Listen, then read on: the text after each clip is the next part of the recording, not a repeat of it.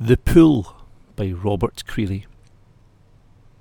My embarrassment at his nakedness at the pool's edge, and my wife with his standing, watching. This was a freedom not given me, who am more naked, less contained, by my own white flesh and the ability to take quietly what comes to me. The sense of myself separate grew, a white mirror in the quiet water.